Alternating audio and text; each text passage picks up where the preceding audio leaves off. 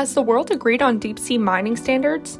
And how does Brazil's Amazon deforestation look since Lula took office? It's time for this week's Climate Recap. Hit the subscribe button below if you want to stay updated on the climate crisis and clean energy transition. Okay, we gotta talk about this wacky weather first. It's hot in most of the US right now. Phoenix, Arizona is one of the worst hit places, reaching 110 degrees Fahrenheit or 43.3 degrees Celsius for 20 consecutive days. Death Valley in Central California reached 133 degrees Fahrenheit or 56 degrees Celsius on Monday. And the California wildfire season has started off in the southern part of the state. On the East Coast, Florida's humidity is off the hook due to the waters off Florida's coast being in the 90s, like hot tub temperatures. The heat index in Miami reached 100 degrees or higher for a record 38 consecutive days. Energy grids around the country are strained, and in some places like Arizona, if the power goes out, people will die. While this is happening, Canada's wildfires are continuing to smoke the northern U.S., and northeastern U.S. is flooding. 13 million people were under flood watches and warnings in Vermont and New York last week, prompting emergency rescues. Vermont called it the worst flooding in the state since Hurricane Irene in 2011. Meanwhile, New York saw 5 inches or 13 centimeters of rain drop in just 2 hours, which the state already estimates will cost it $50 million in damage.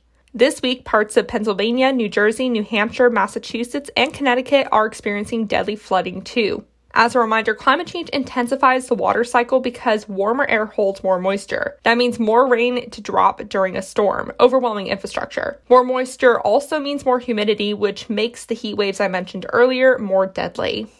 The U.S. isn't the only place experiencing flooding and heat waves. On the flooding side, parts of China, South Korea, Japan, and India are underwater.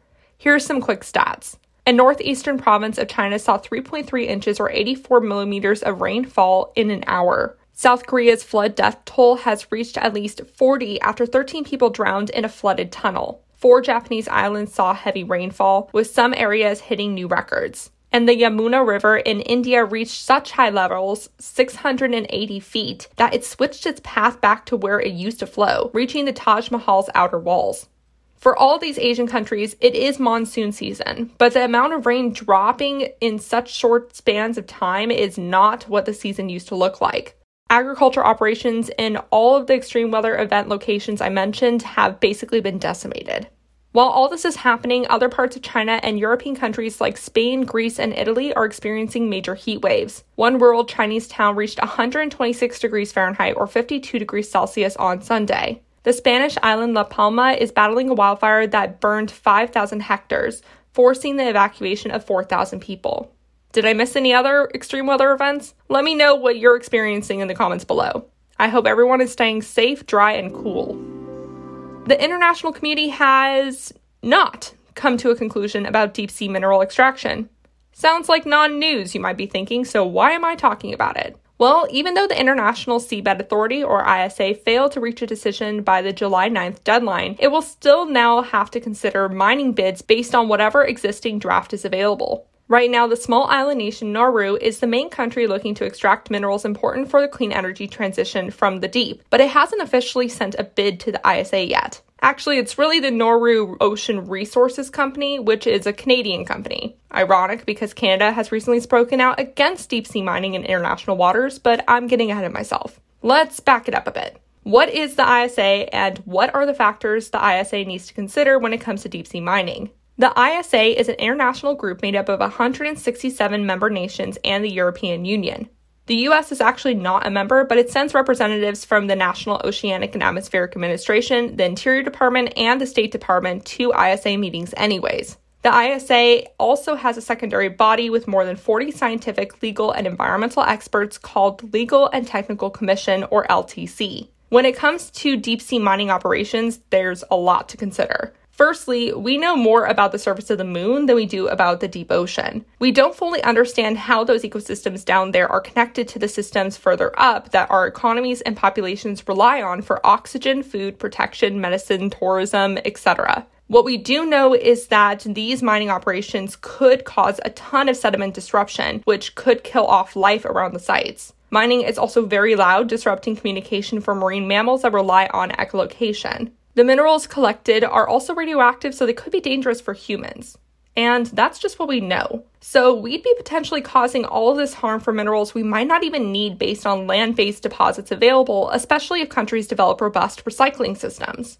Because of all this, Chile, France, Palau, and Vanuatu have penned a letter to the ISA to have all mining applications banned until its rules are completed. Overall, 15 countries, including Canada, Fiji, and Switzerland, have called for no deep-sea mining in international waters at all. Last week, Democratic Representative Ed Case of Hawaii introduced the American Seabed Protection Act to impose a moratorium on deep-sea mining by American companies and require government agencies to study environmental impacts. Most environmental scientists and activists are also against deep-sea mining. So is anyone for these operations? Unsurprisingly, private corporations, and China, Russia, Norway, and Nauru. And while I said ISA hasn't approved any extraction permits, it has already approved 31 exploration permits. So that's where we're at with this. The ISA and U.S. representatives are meeting right now in Jamaica to discuss what should be done now that the deadline was missed. The CEO of the Nauru Ocean Resources Company said he plans not to send a bid until plans are finalized. What do you think of deep-sea mining? Let me know. If you want to learn more about it, Dave from Just Have a Think did a video on that topic a few weeks ago that I'll link up to in the cards. Prefer to get this news in bite-sized pieces? Follow me on Instagram and TikTok for short videos of climate news. That's the Climate Recap on Instagram and Beccasphere on TikTok. All the links will be down in the description below. Now back to the news.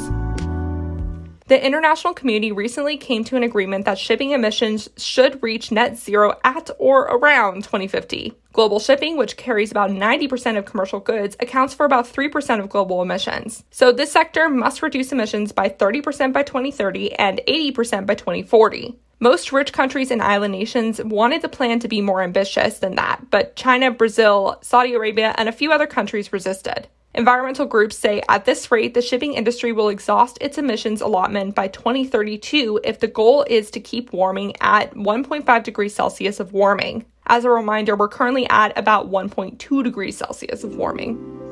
In the U.S., the nation's largest trucking companies, including Ford, General Motors, Daimler, and Cummins, and the industry group Truck and Engine Manufacturing Association, agreed to accept California's plan to ban the sale of new diesel big rigs by 2036. By making this deal, the ban avoids any litigation that would have been brought against a formal national mandate. The coalition of companies that agreed call themselves the Clean Truck Partnership, and this partnership has been in the works for the last 3 months with the California Clean Air Board. Not only will this reduce greenhouse gas emissions, it will also reduce fine particle pollution that causes asthma and other respiratory problems that can lead to premature death. This air pollution disproportionately impacts people of color, which have been historically situated next to trucking paths. Trucking companies will now look to electrify their trucking fleet or use hydrogen fuel cell technology. We have 2 news stories out of Brazil to finish off this week's recap. The first is that Brazil's President Lula met with Colombia's President Petro to pledge to protect the Amazon rainforest, an essential ecosystem to maintain a stable climate. Brazil and Colombia are part of the Amazon Cooperation Treaty Organization, which started in 1978 by Bolivia, Brazil, Colombia, Ecuador, Guyana, Peru, Suriname, and Venezuela.